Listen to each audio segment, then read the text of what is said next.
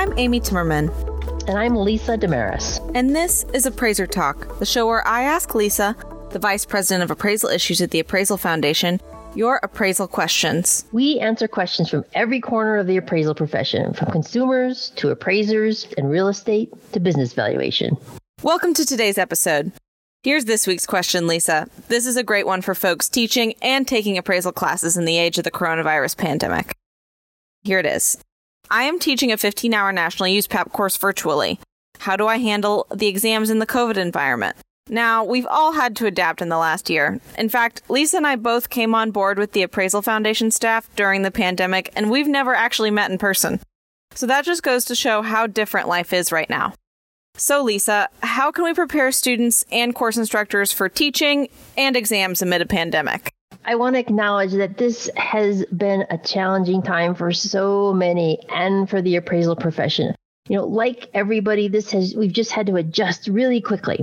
So the Appraiser Qualifications Board took action in the past year to recommend allowances by granting to the providers of these 15-hour national USPAP courses, which is considered a qualifying education course, or QE as we call it, to give that course in a synchronous environment, one that has approved for the classroom. They could now give it in a synchronous environment without further approval, which meant, naturally, that people had questions about how they were going to administer an exam, because these QE classes come with an exam. So this exam was always previously given in person. So first and foremost, while most states have allowed QE to be given virtually in the past year, not all did and not all do. So before you take or put on a QE class virtually, make sure that your state will accept the class to be given in a virtual platform.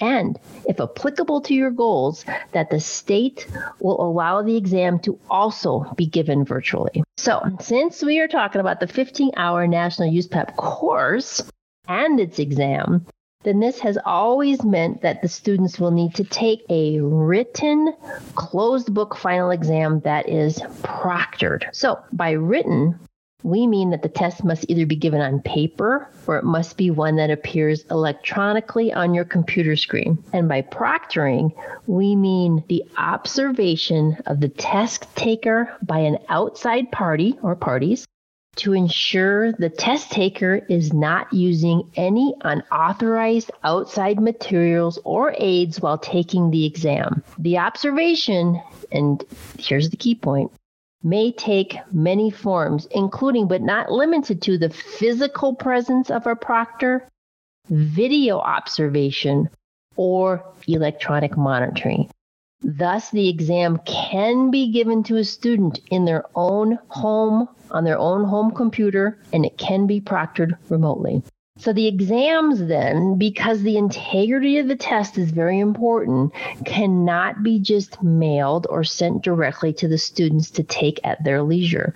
The exam administrator is required to hold the exam in the strictest confidence and maintain control of that test. Thus, if I can just summarize, to administer the exam, exams must either be provided in person or online. So to give the exam online, you may need to do some research about the available options for how to administer an online exam, and you will need to make sure to continue to follow the instructor responsibilities and the requirements of your license agreements. For detailed and specific guidance on giving this exam virtually, the AQB has written a Q&A and posted it on our foundation's website under the Resources tab. Just click on Current Appraisers, then click on Q&As, and it will lead you to the Q&A titled QE Synchronous Exam. Now, specifically how you meet the requirements for a virtually proctored exam will be up to you to determine. Thanks, Lisa. I also want to make sure folks know that we have a great webinar of tips and tricks for leading an online class or really any online gathering. Head on over to our YouTube page to watch. Thank you so much for joining us today. We hope you'll tune in each week to Appraiser Talk. You can send in your questions to me at Amy, AMY, at appraisalfoundation.org, and you might just hear us answer your question in a future episode. And don't forget to hit that subscribe button so you don't miss an episode. Appraiser Talk is available on Spotify, Apple Podcasts, or wherever you get your podcasts.